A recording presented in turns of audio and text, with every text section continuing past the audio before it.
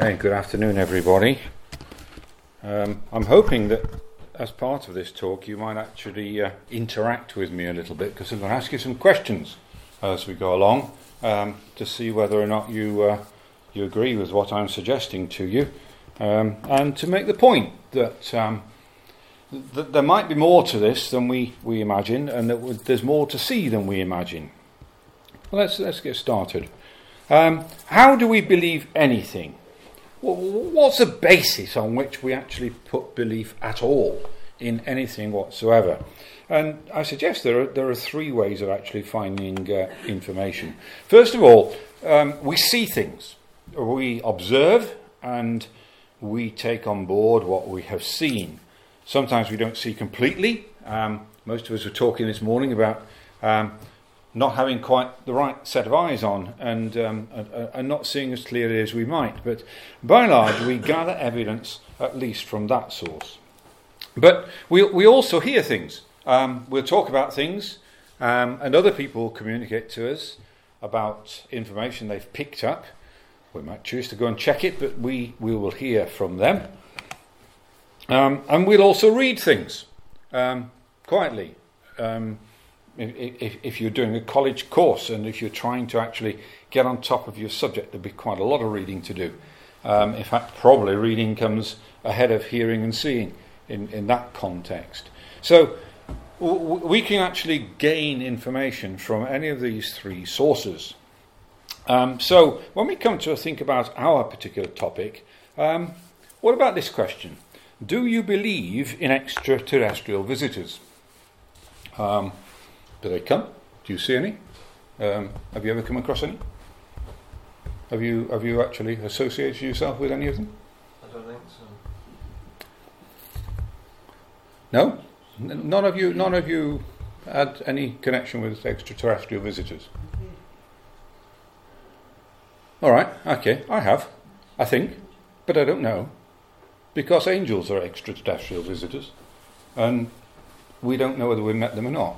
But do we believe they're there? Well, we perhaps do, and perhaps we don't.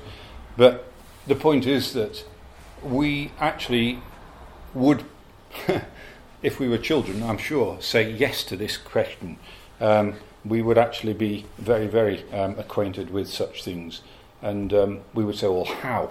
And one of those three things above would have actually influenced that conclusion.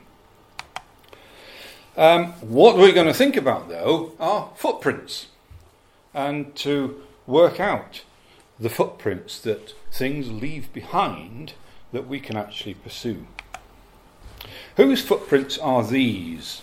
It was interesting looking at Rachel's book from, I think it was from Col earlier in the year, and she's got a footprint in there that looks a bit like this. Whose footprints are these? Otter we know. An otter we know. Yes, an otter.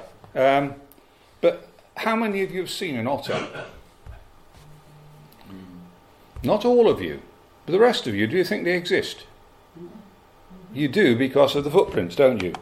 Have you seen him? Yes, some. No, some. But he exists, and you don't doubt for one moment that because he exists, because his footprints are there, that he's actually something that exists. What about these footprints? Not the boot on the right, but the other two. What are they? Dog. No. Yeti. A Yeti. Okay, a Yeti. Not too far away, actually.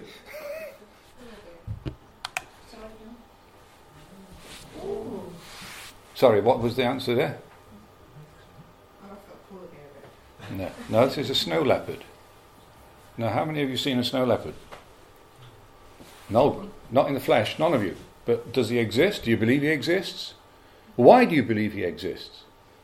Because you've seen pictures, principally. Somebody else has taken pictures, or there are footprints left behind. So there's an evidence that's there that convinces you that this particular creature is alive and not too numerous, but he is alive and he lives in a particular part of the world because of the tracks he's left behind. and because of the evidence of some very persistent people who've gone and found him. We believe then, because of the footprints that things leave behind. So, what are the footprints for God? What are his footprints, and are there any at all? Is there anything that we can actually track that gives us evidence that God is there and that he's all around us? Well, in the Bible we read these words in Acts 14. He did not leave himself without witness. He did good. He gave us rain from heaven, fruitful seasons, and filled our hearts with gladness. And that's given us the first bit of evidence, hasn't it? It's said there is a sequence of things happening in our world which we call the seasons. And they come and they go and they rotate, and not one of you would doubt that should things continue long enough, there will be a spring next year, and it will come round and it will turn into summer, and so on and so forth. And we would be surprised if it didn't happen because of experience and because of things in the past.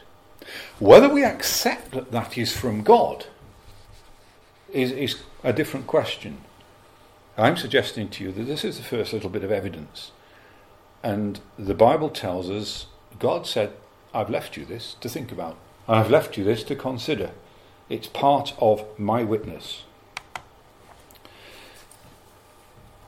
The heavens, he says, are the same. In the Psalms, when I consider your heavens, the work of your fingers, moon, stars that you have ordained, O Lord, how excellent is your name in all the earth. And the psalmist was in no doubt whatsoever that the heavens came from God and were evidence of him. And there was no real doubt whatsoever. It's only in our time, in our age, that people have challenged that and said, no, this didn't happen from God at all. But we are still mystified, are we not? Even as a race of people, of top scientists, we're still mystified by much of what happens there in the sky. And the further out we go, the more puzzle and the more question we find exists. Can we read our first reading, please?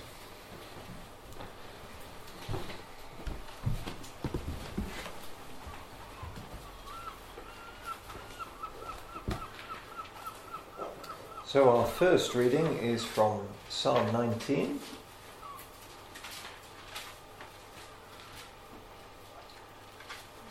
Psalm 19 and the first 6 verses.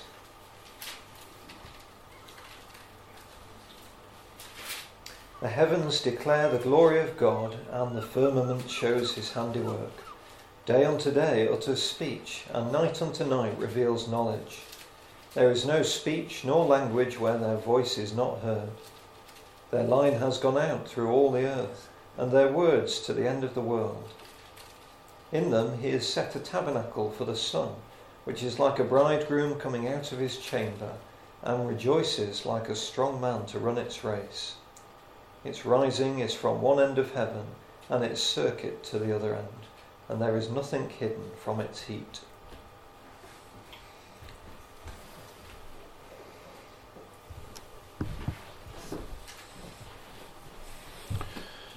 So that psalm tells us that you cannot escape from the effect of the heavens wherever you are upon the surface of the earth. Doesn't matter which country you're in, which part of the world you live in, you will observe from time to time the passing of the sun and the moon and the stars, and the heavens will circle over your head, whatever you are doing. And the psalmist says, well, that's from God as well. And we'll come back and think about that a little bit more when we get into the next section. That psalm also went on to tell you that if you've got that far, if you've accepted that God is actually doing that, then he's written things for you as well. There's words that he can follow.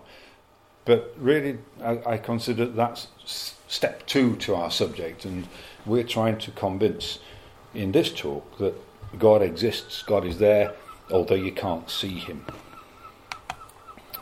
So, let's have a look at this world of ours and think about it and notice the just so idea will come into play here quite a bit. It's just the right distance from the sun. We read in there about we all get warmed by it. This past year we've been warmed by it a lot more than we perhaps expected to. But we're all warmed by it, and it doesn't matter where you are on the surface of the world, it will warm you in one way or another. But it won't do it too hardly, and you won't be fried, and you won't be left cold. Exploration and information coming back from planets further away from the sun or nearer to the sun indicate that hot and cold are quite a big issue for that kind of planet, but not ours. Ours is just right. And it rotates. The psalmist has just told us that. It goes round and round so that every bit gets the benefit of the sun from day to day. And it's the right size. We, as a species, and all living creatures, really depend on oxygen. But the gravity of our world keeps the oxygen here. But there's another gas, hydrogen, which is not so attractive to us. That's a lighter gas, and it escapes to some degree because gravity can't retain it. That's just right. The moon that we see from time to time is also the perfect size and distance to cause tides. We're familiar with how it works, we know what it does. We perhaps haven't stopped to think about what it would be like without it. Waters would go stagnant, and there would be perhaps an increase in disease because of the accumulation of poor water on the edges of the oceans. But with the tides, that problem is overcome. But it doesn't do it too hard. It doesn't overflow the earth when the tide comes in, except in extremely difficult conditions of weather. And even then, it goes back again. And by and large, it's doing the job properly to the right level. Leave that then and go to our heads. We've all got a brain. We don't actually perhaps focus on it too much. But think how much data that brain is processing day after day. You all can cope with sights of colours, shapes and distances. Our heads and our brains work together, our eyes and our brains work together to actually achieve all sorts of things in this particular category. The brain also tells you whether it's hot or cold. Today you're feeling quite warm. Very few of us got jackets on, but in perhaps 3 months' time it will be very different. But you'll know, you'll feel it, and it'll be part of your brain working through the pores of your skin and other parts of your body. You can tell whether you're walking on soft ground or hard ground. You can tell whether it's sharp, whether you're on a thin plank perhaps, or whether you're on a broad paving stone. You know the difference through the pressure on your feet and up to your brain. Your brain works it all out. And your ears can work out sounds, high and low. You can work out language. I constantly am fascinated by the fact that the same brain in nations around the world can cope with completely different sets of words and ideas. The same brain, no difficulty whatsoever. And there is high pitch and low pitch, and there is an ability to understand words. You know when you want to drink. Your brain sorts that out as well. Tells you if you're needing to lubricate yourself. But it goes on beyond that, doesn't it? It holds memories and thoughts and emotions. I don't think there's any other creature that seems to be able to do that you can actually hold an emotion and remember it. You can remember what you felt like when certain things happened, and you might have a trigger of some sort that takes you back to that point in time and brings it out again. Your brain's doing all of that. It keeps track of your breathing, keeps track of your eyelid movement. It tells you when you're hungry. And it goes on and on and on, and it's able to reason, and it's able to plan and take action. That organ in your head does all of those things. And most of the time, it does it without you even giving it a thought. It allows you to take all these actions and conduct your life without any real interruption whatsoever. And then there's this strange thing, uniformity. Some of these things you might think are so obvious that why bother putting them in? Every day has 24 hours. Well, that's part of what we talked about with the sun and the rotation of the earth, isn't it? A cup of coffee will always go cold. You've perhaps not even stopped to think about that. It never warms up. Something that's frozen might warm up, but a cup of coffee will always go cold because it's hotter than the air around it, so it comes down in temperature. But it does that every time. It doesn't go the other way, ever. Gravity is consistent. If you've done anything at all of this in school, or can remember about it in school, you'll know what 32 feet per second squared is all about. And it doesn't change wherever you are on the earth because it's the same earth. If you went to the moon, it's different. But that's just the law of gravity. And the speed of light doesn't change. It would get us in a right mess if it did. But it doesn't change at all. But look at this comment that comes from this Nobel Prize winner. He's a quantum man who said, why nature is mathematical is a mystery. The fact that there are rules at all is a kind of miracle. It's not to us, is it? It's not strange at all that it's happening like this. That's how it was made. That's how it was put together. But uniformity is an argument for the existence of somebody who's given those laws, put them in place, and given them to make life on earth bearable, enjoyable, and practical. And they all these things, the system of the earth and the stars and the moon and all of that, the way our brains work and the way that uniformity is all around us, they all shout to us about design and planning, and somebody's put it all in place. And the complexity of our planet points to a deliberate designer. He caused it to happen in the first place and keeps it going, or has made it in such a way that it keeps itself going. Remember, when I consider the work of your fingers, when I look at what's going on around me, and my eyes are focusing in the right direction, and my mind is thinking about the right kind of things, then these things talk about God. All right, let's leave that side, that aspect on one side now then, and think about proof of a true God. What test would you give in order to actually say to anybody, prove that you are a God? Well, the Old Testament prophets did this. In Bible times, there was a big problem. There were gods for all the nations. They all had a different one. And that caused all sorts of trouble for the people of Israel. They were confronted with Dagon. They were confronted with Baal, Ashtaroth. And the nations around them all brought their own particular flavour of which God should you worship. And Israel, of course, had their God. They called him Yahweh. But he was their God, and the other nations said, no, he's your God, we've got our God, and we're not going to interfere with each other. But they did. And the difference between the God of Israel and the God of all the other nations was that those gods could be seen. They're usually made of stone or metal or wood. They were carved, they were cast, they were made out of anything that came to hand.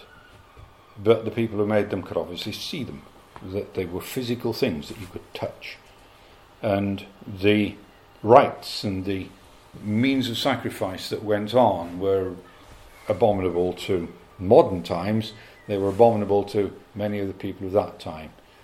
The sacrificing of children in a fire to a god was something that was condemned all round by everybody. But the God of Israel was different. He couldn't be seen, which is the point of our talk. But the prophets that go around Israel, that went around at the times of Israel, were strong in their condemnation of these gods. They said they are nonsense. And they made all sorts of mockery about them. And we're going to have a look at some of this through Isaiah as we come through to this point. But the challenge that was set by Isaiah was, can you tell the future? Can you actually predict what's going to happen and demonstrate that it has happened? Are you capable of doing that, Ashtaroth? Can you do that, Baal? Let's see. Let's put things to the test. Can we have our second reading, please?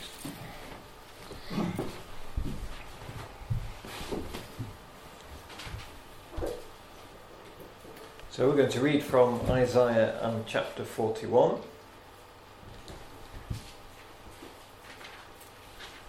Isaiah 41, starting at verse 21. Present your case, says the Lord. Bring forth your strong reasons, says the King of Jacob. Let them bring forth and show us what will happen. Let them show the former things what they were, that we may consider them, and know the latter end of them, or declare to us things to come. Show the things that are to come hereafter, that we may know that you are gods.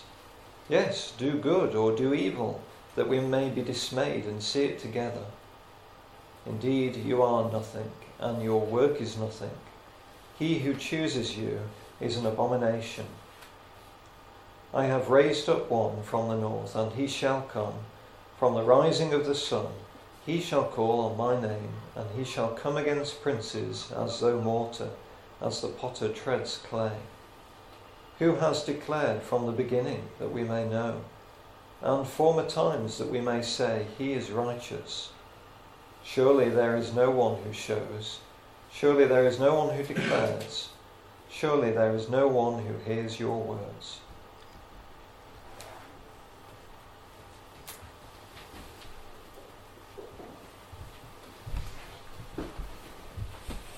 So, did you note the points in that little reading that we had? The challenge to other gods. Bring evidence. Bring forth an example. Tell us of things that you did in time past and their latter end. How it worked out. Give us an example and show us how things can possibly be. That you predicted what would go on in the future. And of course he dismisses them at the end as saying, you're absolutely nothing at all. Show us what will happen. Make a prophecy. Come on, tell us. Or, tell us former things and their latter end. That's the better way. You made a prediction. This is how it worked out. And this is how it happened. And it came true. Let's see if you truly are a god. Let's see if you are worth the name of being a god. And the prophet says, you're worse than nothing. You're absolutely useless because you can't even speak, far less tell us what you've done in the past and what you will do in the future. But if you go into the next chapter, verse 8 and 9 reads, I am the Lord, I am Yahweh, that is my name. My glory will I not give to another, neither my praise to graven images. Behold, the former things are come to pass. New things do I declare, before they spring forth. I tell you of them. I can do it. I can show you these things. I can give you examples in the past when I predicted and things have come to pass. And I'm going to tell you new things. Things that are yet to be. Things that are coming in the future. And in the next chapter, he will bring Israel before them as his witnesses to the fact that things have happened like this. Verse 9 of chapter 43, let all the nations be gathered together, let the people be assembled. Who among them can declare this and show us former things? Let them bring forth their witnesses, that they may be justified. Or let them hear and say it is truth. The gods of those times would have had a priesthood of some sort, who were quite powerful individuals in the nations in which they existed. Here it seems to be an appeal to them. Bring forth your witnesses to tell us what's gone on in the past. Let's see if you can actually put it together properly. And then he says in verse 10 of Israel, you are my witnesses, says the Lord, my servant whom I have chosen, that you may know and believe me and understand that I am he. Before me there was no God formed, neither shall there be after me. I, even I, am the Lord. Beside me there is no Saviour. And he goes on in that vein for quite a long time. Israel are the witnesses to God. Witnesses that he exists. Witnesses that he has done things in the past. And the conduit through which he will actually pronounce for things in the future. I declared, I saved, and I proclaimed that you are my witnesses, that I am God. But you can't see me. You have never seen me. I came close to being revealed to you when I came down on the mountain at Sinai. I actually did give you evidence that I was there, but you never saw me. You never actually cast eyes upon me at all, and you cannot see me today. Israel is a living demonstration of the real God. Before Isaiah's time, back in the earlier sections of our Bible in the book of Exodus, they were lost in Egypt. They were downtrodden and made to work exceedingly hard. But God brought them out from there. And he predicted that he would do. He told a man called Abraham, who was the father of this nation, in 400 years, they're going to come out. They'll actually escape from this land of Egypt. And he documents it thoroughly that they did. And he shows them that this was really what he was all about. I'm going to take you to a land of promise. I promised it to your fathers, Abraham, Isaac and Jacob. I'm going to do it. And he did do it. And he documented it. And he's left it for us to think about. So they were lost in Egypt, but he brought them out. But on the way, things went a bit wrong, and they neglected him, and he put them to the test, and they nearly starved in the wilderness. Not really, because he provided for them. Then when they got to that land, they lost their way, and things went wrong again. And he sent judges, one after another, and there's a book full of them, telling us how those stories went through. It moved on again, and they lost their way again and again, and he sent kings. And some of the kings were worse than anything else they'd had before, and led them totally astray. But God brought them all through it. But eventually things went really wrong. And although we've skipped a lot of time now, when we get to the New Testament, we find it's the end of the patience of God for a while. He will scatter them. He will send them throughout the world, and he'll use the Romans to do that. And not only does the Bible hint at this and tell us about it, but it's well documented in history that this happened. But Jesus said it would happen. He predicted that it would happen and told his disciples that it would happen. Not only did he say that, but he said they'll come back. There will come a time when they return to their land. And you and I, well, most of us anyway, have lived in that period when it's happened. When a nation of Israel exists again on the maps of the world. And although it's causing much, much trouble and much, much debate in many parts of the world, they are there as a fulfillment of a prophecy that was made many, many, many centuries ago. But it's all come to pass. So, this God of Israel is able to predict the future a long distance, and he's achieved it in the nation of Israel. For centuries, they did not have a presence at all in the land we now know as Israel. But they are there today.